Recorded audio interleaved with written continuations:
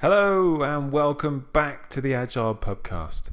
I'm Jeff Watts, and after our long summer hiatus, we're back for episode 51 from the Bell in Shirlington near Cheltenham. This episode, Paul and I talked about... What did we talk about? This episode, Paul and I talked about whether you can be too nice as a Scrum Master, and whether being nice has a virtue. We also used this episode to test live streaming over YouTube.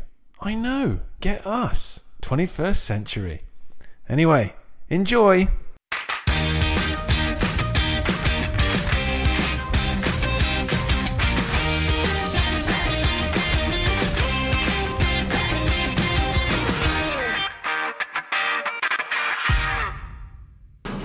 It's just live now. People can see us. Look at that. Technology. Hello. Hello. So, are we recording as well? Wonderful. Yeah. Is anyone watching us? Who knows? Oh, nobody at the moment. There's zero there.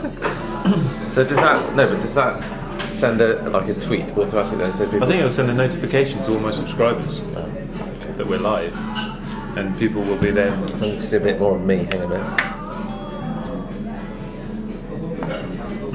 There we are. There we go. Hopefully everyone can hear us. Hello everybody. Cheers. Cheers. What you got? It was almost chewy. It was nice.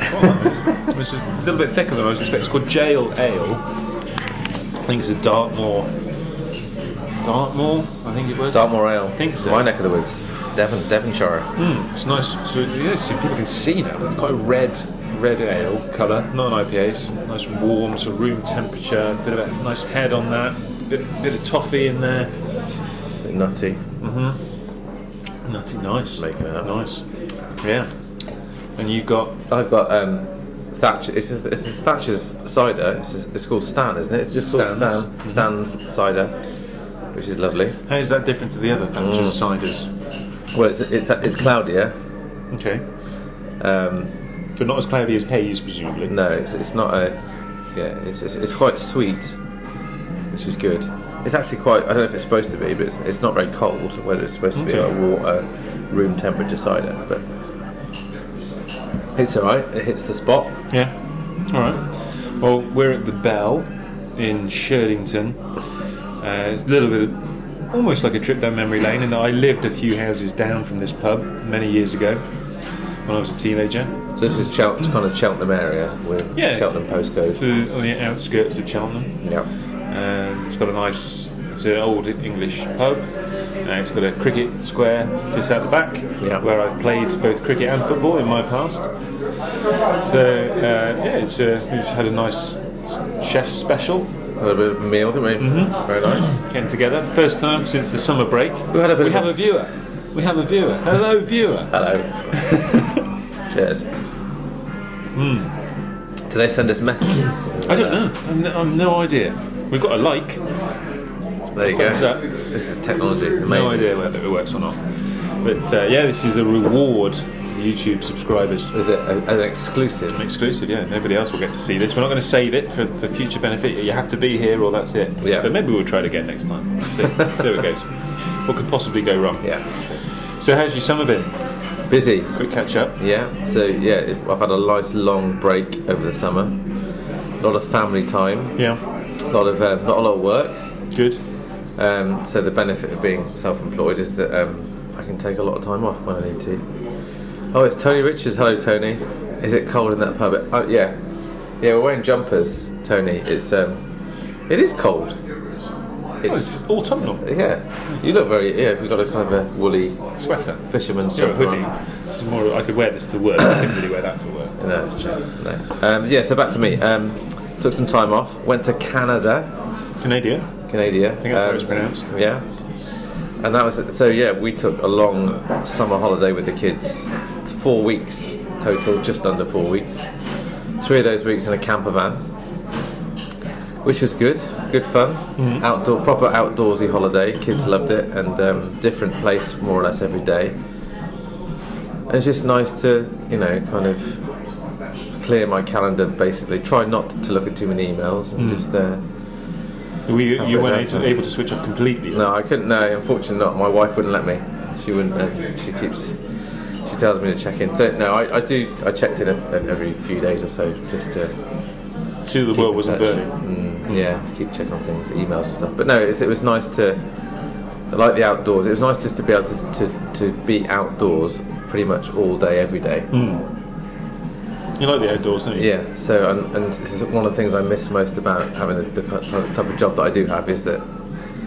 Unfortunately, I have to spend a lot of time indoors, so it's nice to just to get outside and walk around and walk up hills, walk down hills.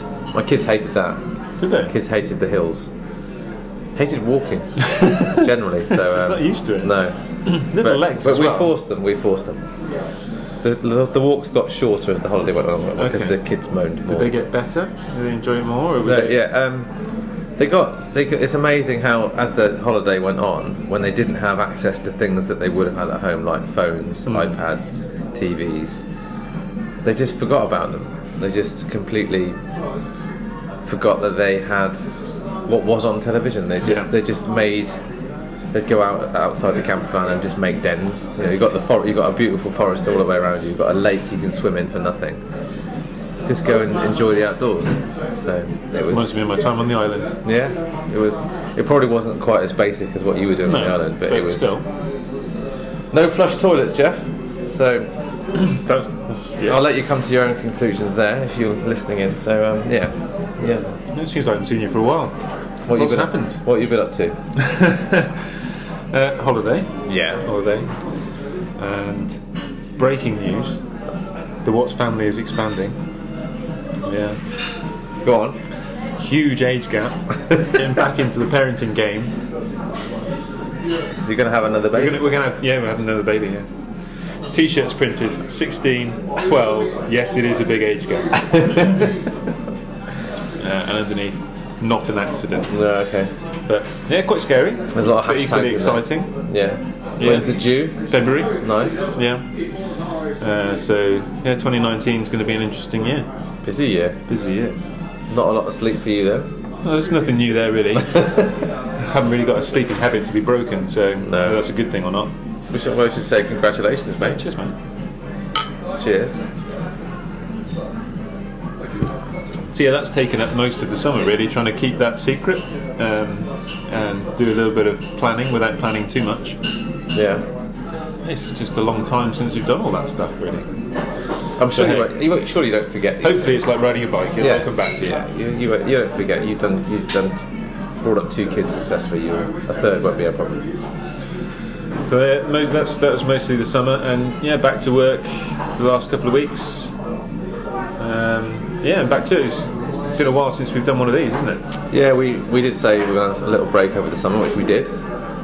With some time apart, and I'd like to say that everybody's been clamouring for us to start again, but we haven't really had much. No. But hey, there we go. We'll carry on. Maybe they didn't know what they were missing until it's back again. Tony's here. Tony's listening. Yeah, love you, Tony. We could have a topic. I got a Twitter message yesterday, right, from somebody saying this would be a good topic for a pubcast. So maybe we tackle that. Go for it. I need to remember what it is, and of course now my phone is recording, so I can't access the message. I have to access the memory banks. Yeah. It's from Rich Birch, who is actually one of our loyal followers, one of our loyal listeners. Yeah.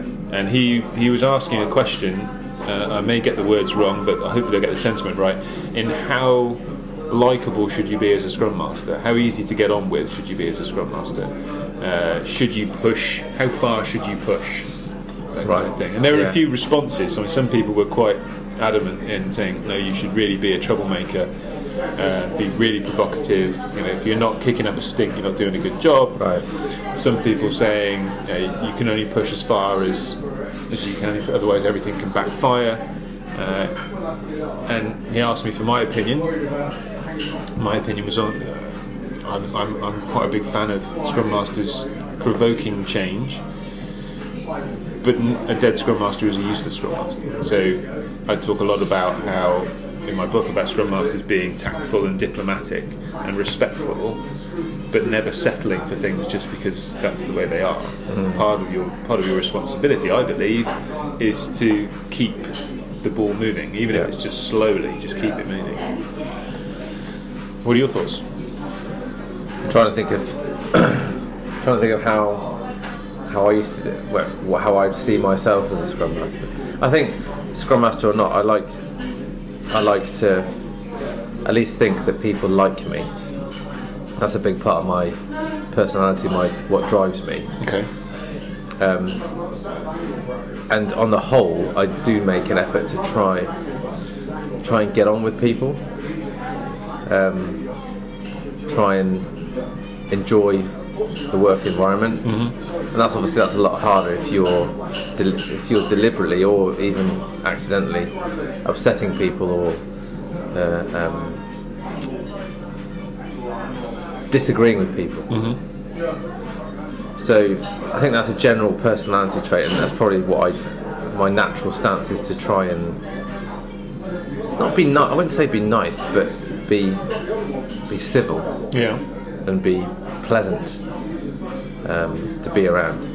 But I think there does come times where you have to dig your heels into it to a degree. I think of times in Nokia when looking back at the time when I did things based on principle that I thought I was being nice to my team, but I wasn't being. It then backfired on other people outside that team. Such as? So, in a situation where I wanted my team to leave work at a reasonable hour on a Friday afternoon, I allowed them. I said, "We're all going to leave. Yeah. We're going. I've got a young family. I want to go home. I don't see why you should stay here and later than me. Let's go. Yeah. Let's go home." That put a lot of people viewed that quite negatively. I got a lot of funny looks when I came back in the office on Monday. Put a few noses out of joint on the Monday morning, and my boss had words with me about it, saying, "You're not setting a good example here because other people did have to stay late on Friday, come in on Saturday, but your team didn't." Yeah. So, I think it can backfire if you're being too nice. Yeah. That can have consequences. But I think generally, I tried purely for my own job satisfaction. I tried to be. You can be respected without being liked. Is that fair? Yeah, I don't think so. I think it's more important to be respected than to be liked. And you were saying a little bit about being civil. Yeah. I think you can be civil and still challenge. You can be civil and you can still be provocative. You can still stir things. For me, I think authenticity is important. Yeah. So integrity. Yeah. If you're staying true to yourself, who you are, then you can challenge because that's the kind of challenge that's expected of you. Yeah. I think expectations are important as well. Yeah. So if I'm working with a team and the team expect the Scrum Master to be a bit of a provocateur, someone who will challenge them, then that's obviously easily accepted. It can take time to build up the rapport, the relationship to the level that you can do that in an effective way. But if I'm not naturally someone who challenges, and yet at some point out of the blue I come to work and I start being really provocative, that's not authentic. And it will seem inauthentic. It will just jar with the people that I'm working with. I think that's something that puts people's noses out. But equally, I suppose the fact that it's got to a stage where I feel I have to act outside of my normal state would perhaps increase that sense of this is important, this is urgent. Aren't you also more likely to reflect the attitudes, the personalities of the people around you? Isn't this that the longer you're embedded in that team, are you more likely? If you're for instance surrounded by a group of very nice people, are very polite, wouldn't want to upset anyone in any way. If you're in that, will you assume a lot of those personality traits, or do you think, and it wouldn't become culturally as accepted to be different? I suppose there is a risk of that. Conversely, I found my role was kind of fluid in that I would try and adopt the stance that the team needed of me then. But it takes quite a bit of self-awareness to realise that you're going native, as the term might be. I certainly suffered from that in BT, where you became part of the institution. Yeah. There was a question. There was a question coming up on how to access it. We'll find it. But certainly in BT, you felt, and I was aware, and maybe sometimes it was people that had left that told me you don't want to don't want to become part of the system. Yeah. You suddenly start to check yourself, saying, am I even saying the right things? Am I not seeing what I should be seeing now? Am I not saying what I should be saying because I've just accepted the way that things go here? Yeah.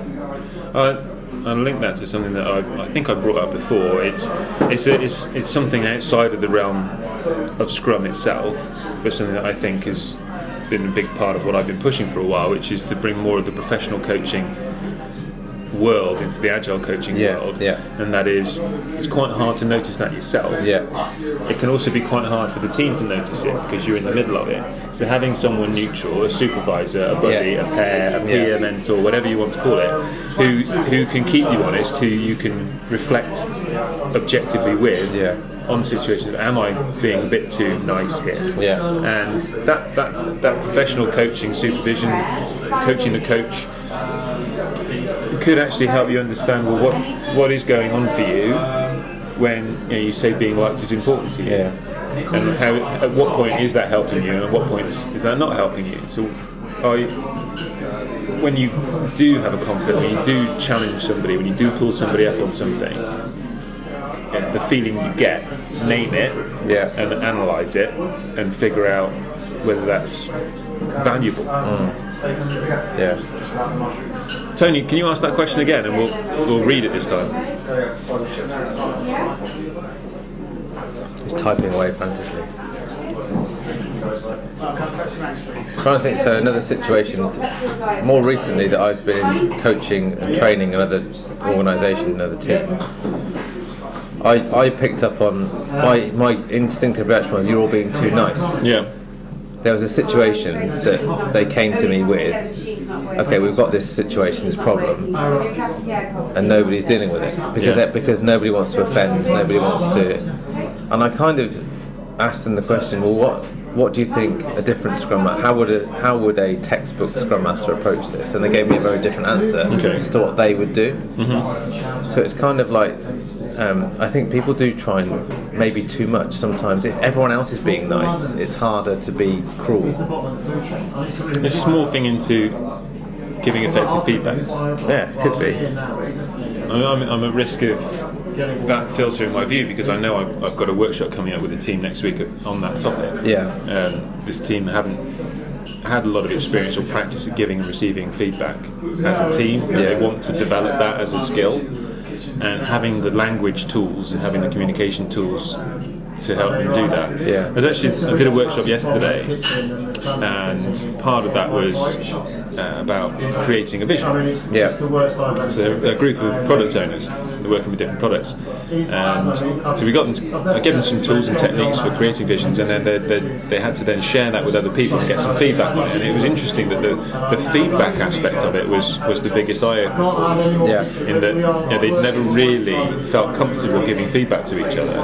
But the fact that I'd given them a structure, in this case it was the perfection game, they felt then they had permission to give balanced feedback, and it didn't feel as personal. And I think sometimes that can be a big thing in these situations in an organisation. If I try something, if I push the boundaries, are the people whose boundaries I'm pushing viewing that as me doing that, or my role doing that, or something else? I think that's why sometimes it's hard to be that Scrum Master. That I think, in many respects, embedding yourself as a Scrum Master is a vital part of the role. But at other times, it can be a hindrance. Because you can't be as neutral. So for instance, it's so easy for me to go in as an external agile coach to say, I've noticed that just from what I've seen here that probably needs addressing. Yeah. It's much harder to do that when you are part of that system, when you are part of that team. And maybe I know in BT and in Nokia we used to rotate people around like you suggest, buddy up, or just literally just shift the Scrum Masters around one team each. Not do it all the time, but one sprint in 3, you'd all just keep it fresh. You would all just facilitate someone else's retro, just to give you a more neutral and to give you a different perspective on how other teams are doing. Yeah, I think that's become quite common. I think a lot of organisations have Scrum Master communities to coach and support each other and challenge each other. Yeah, and that's the place to get started. I think if you can't challenge yourself as a group of Scrum Masters, how can you expect to challenge other people? Who should be able to understand and empathise with the difficult position you're in. So that's practice it, really, I think. A lot of it's down to fear of consequences. Are people going to judge me? How are people going to react? We tend to perhaps overanalyse and over-dramatise the potential consequences. Often the reaction is nowhere near as severe or as bad as we think. And so just thinking it through that way can help. Yeah. Tony did send you a message on your WhatsApp. Can't get the question back, but so I think it was something. So there was something Rich Birch followed up with. Where's the line? Yeah. How do you know where the line is? And I think that line moves. It's context dependent. So it depends on the maturity of the team, the maturity of the organisation. I think the strength of the relationships, the amount of respect that you've built up as a Scrum Master. Our old boss Den used to talk about money in the bank, didn't he? Goodwill. How much goodwill have you built up with people? Because every now and again you might need to cash that in, either because you've made a mistake, or you need a favour, you need some help, or perhaps in this case you need to just be quite provocative. Yeah. I know I've certainly found it easier to be provocative when I first started at Nokia, because I felt, I don't know whether you feel untouchable or whether it's just a false level of security, but when I joined the company I had enthusiasm, and I also had a different experience and a comparison to make, so I felt as empowered as I ever had to just say, I don't think we should do it that way. So this sense of invulnerability when I joined, maybe, but that's probably when I'm at my most vulnerable is actually when I just start, because they could just actually, you're not cut out for this, see you later. But you don't really feel that vulnerable. It's a bit of a strange analogy. Maybe I shouldn't use it. But at the start of a sports match, the referee's less likely to book you because it's harsh.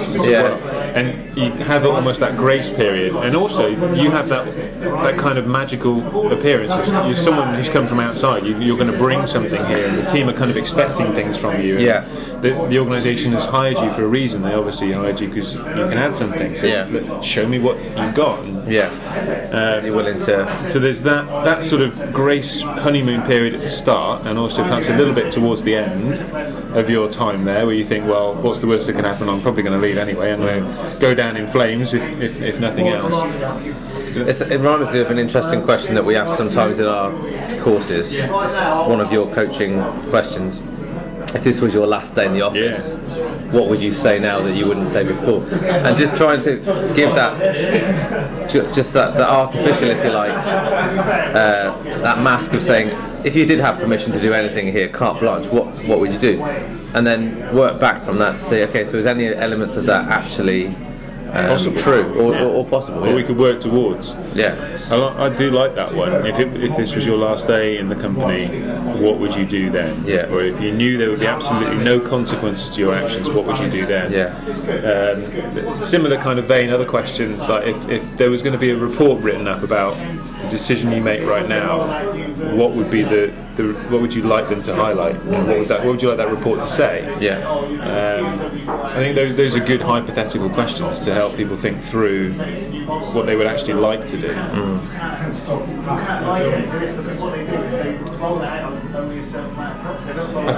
When the question popped up on the screen, I saw what is the role, but there was a lot of other words in there as well. So gonna guess what the rest of that question was from Tony. I think it was something along the lines of, so then what is the true role of the Scrum Master?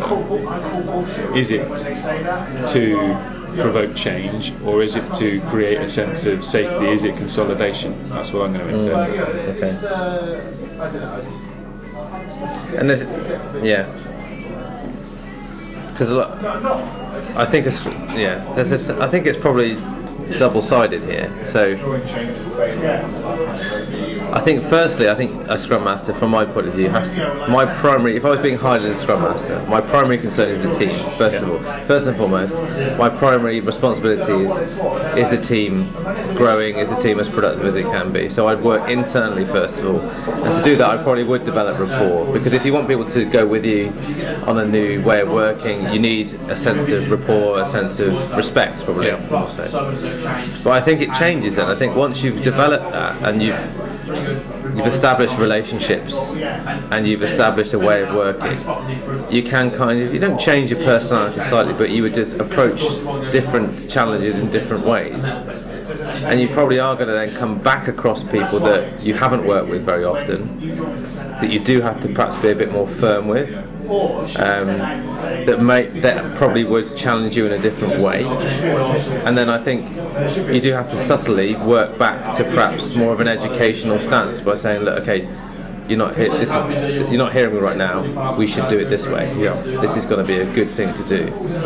I can think of an example in Nokia when I had a fairly well established, or I was fairly well established as a Scrum Master by then with one team, and I wanted to go back to my boss to suggest that we merge two teams together to make a feature team. And I just had to convince, really, my boss that this was the right thing to try, even though it was completely new. It would mean tearing two teams up and starting again. And I didn't want to be too nice about it. I was trying to be a bit more authoritative about it, I suppose, saying that. Did your team want that? No, not really. So I was prepared to go out on a bit of a limb, that's saying I fundamentally believe that this is a good thing to do. And what pushed you then, if you think the team wasn't going to be happy about it, what pushed you to the point where you were prepared to do it even though your team wouldn't like it? I suppose I just firmly believe that it couldn't. I suppose it couldn't be any worse. In terms of, I don't see how this can be we will be any worse off by trying this. At least trying this out. Okay. Just I suppose a passion for. When you introduce the word passion, because sometimes passion can create animosity. People think, oh, he's just so passionate about it. Okay. Kind of evangelistic about it, and that's when I think sometimes even coaches get a bad name because you're being too evangelical about this. But is that always a bad thing? Sometimes that might be what's absolutely required to try something new. Yeah. So there was, you saw things getting worse, and you thought, the way things are at the moment aren't good. Well, they might get better, but they couldn't get worse. Yeah. And you also said about trying it. Proof of concept. So removing the extremity, removing the scale of the situation. Yeah. So we only have to try it rather than do it, which can make it a little bit easier to do something. Yeah. And equally a little bit easier for other people to go along with it. Would you be willing to try this for a fixed period of time with the hope that this will happen? But if it doesn't happen, then we can always go back. Yeah. That kind of, I think it's a pretty good strategy. And it comes back to humility as well. I think you can, again, try not to. You don't have to be light about it, but you've got to be prepared to be wrong, and not to be so belligerent that your word is the final word. You can still be direct, and you can still be. Quite passionate about it, but there's a chance that, all being said, I could be wrong about this. I'm prepared to be proved wrong. I think that's an important thing to pick apart a little bit more, actually. So in terms of where that line is, that Rich was saying, on the one hand, if you can see something that's probably for the team's benefit that they might not be open to right now, that could be perceived as a little bit of arrogance. Yeah. I can see something that you can't see. Or my idea is better than your current status quo. Yeah. Which can be quite difficult for some people to actually step up and say. But equally, so you need to be a little bit confident in your own assessment without being arrogant. But equally humble enough to not make people think, see, I told you were wrong, and be so confident that people want you to fail. Yeah. Even at their expense. If that makes sense. Yeah. So someone, one of the responses on Twitter, like I said, was very much quite happy and proud and very confident that actually, their approach of deliberately being quite getting provocative, getting people's backs up. If I'm not making a fuss, then I'm not doing my job properly. And there's a big part of me that really sort of leans towards that. Bit of a troublemaking background myself, quite like that. But I can see how that could end in disaster quite quickly.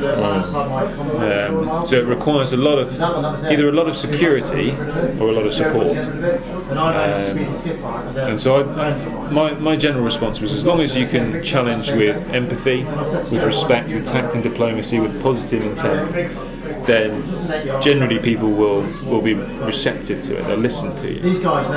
So just to pick up on where Rich is going with this and some of the responses you've had, something I'm perhaps a bit conscious of and wary of is I don't like the idea that a Scrum Master necessarily, and I think this could well be the case in some organisations, where Scrum Masters become a feared entity. Feared by whom? Feared by teams. Okay. Like you mentioned the word troubleshooter, or you probably didn't use troublemaker.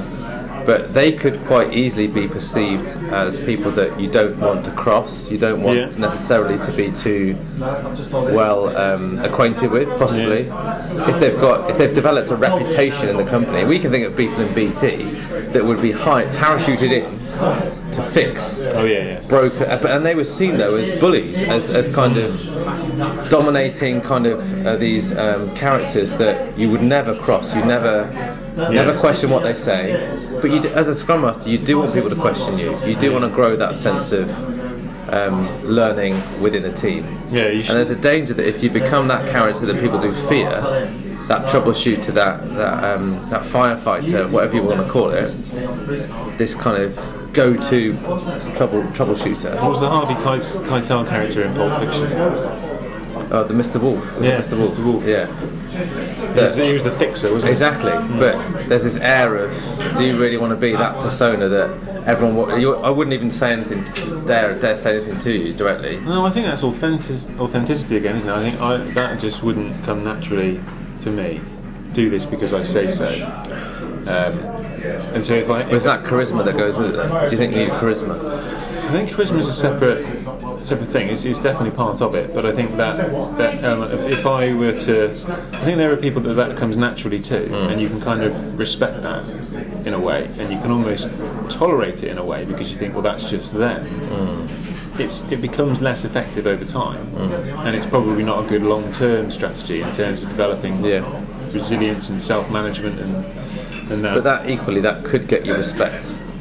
If you see results really quickly, if I'm a team and someone's come in, who's a little bit more proactive than me and you, who are just there to make friends and be nice. It could get you respect from different people, from different parts of the organisation. It could get you recognition.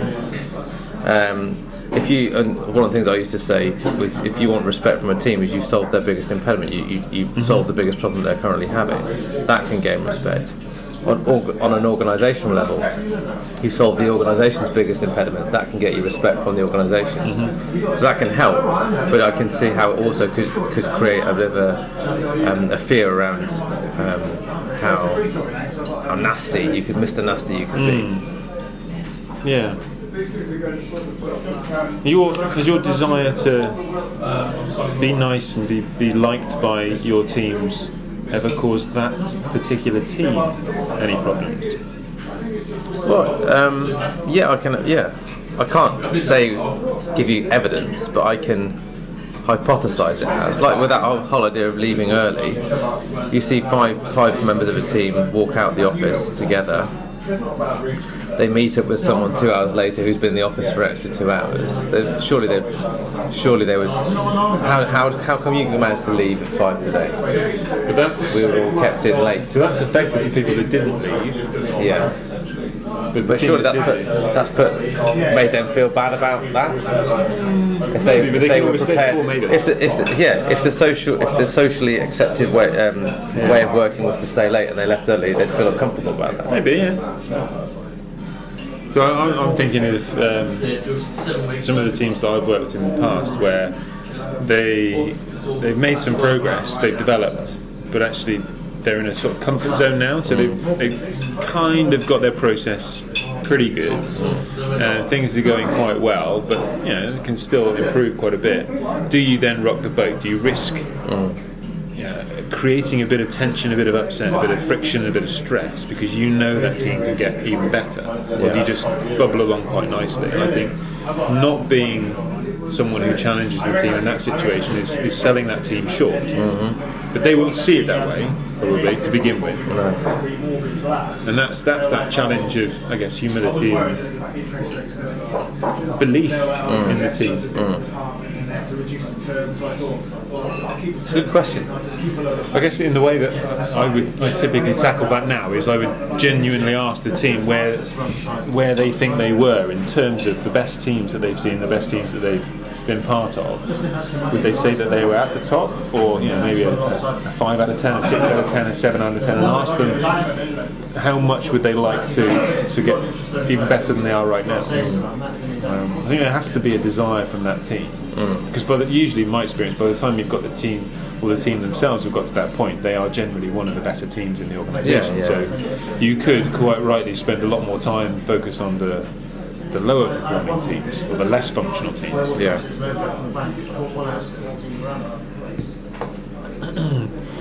It's good. I don't know whether we've got closure on that or not. I think it's. What was the original question? Should you be nice? How nice to be? Yeah. Can you be too nice? I think you can be too nice. I think a Scrum Master is not at their most effective if they are worried about being liked too much. They're prepared to be not liked. Disliked. And I think you can be disliked while still being respected and respectful. Yeah, and maintain your integrity. Yeah. It's about we've said this before about labelling people, and you can still, and I'm guilty of this sometimes with my kids of saying, "You're not Jocelyn, you're a naughty girl," but she's not. She's just being naughty. Yeah. So you can be nice, but I'm a nice person, but sometimes I'm just being not nice. You know what I mean? Well, the phrase "being cruel to be kind" is there for a reason, right? Sometimes people need to hear the message that there was actually one of the responses to that Twitter thread was. If someone doesn't like what they see in the mirror, they can't blame the mirror. And so if you're as a Scrum Master simply holding the mirror up and saying that this is what I'm seeing, I'm not judging it, I'm just playing, reflecting back what I can see. Are you happy with that? If not, what help do you need to change it? Then they can't really. I suppose when you let judgment leak into it, that's where it can become. That's something we've always said: is make observations, not judgments. Yeah. Make powerful observations. No one can criticise you for making an observation. Well, they can, but they have this right. Yeah, that's true. Yeah. They can't deny the objective data. They can deny your subjective interpretation. Yeah. But at times, as you get more respect and you build that relationship, actually some people will be looking for your judgment, they will be looking for your interpretation, and to some degree to an unhealthy level. I don't want to do this in case Paul disapproves. Well, sorry, but screw Paul's interpretation. If you know that it's the right thing to do, actually maybe they need to do something that would upset you in order to become the better team. We're back. That's it. Yeah, good chat. I've got to re-engage my brain after. I've been back a couple of weeks, so I guess a bit of head start. You're still jet lagged, aren't you? I am. Worst jet lag I've ever had. I came across three time zones. Is that all? Yeah, 3 time zones. I think it is. Yeah, 3 times. I changed my clock twice when I was away. Okay. So flew back from Vancouver, so that's Pacific time. So yeah, 8 hours difference is an absolute killer. West to east is a beast. as You've they done say. that a lot more than I did. Yeah, it was the worst jet lag I've ever had. Terrible. Anyway, On that note, thanks to our live stream viewers, yes, well done for turning up. all of you. And yeah, let's see how it went. Get some feedback on that. Cheers. Cheers. Till next time. Cheers, everyone.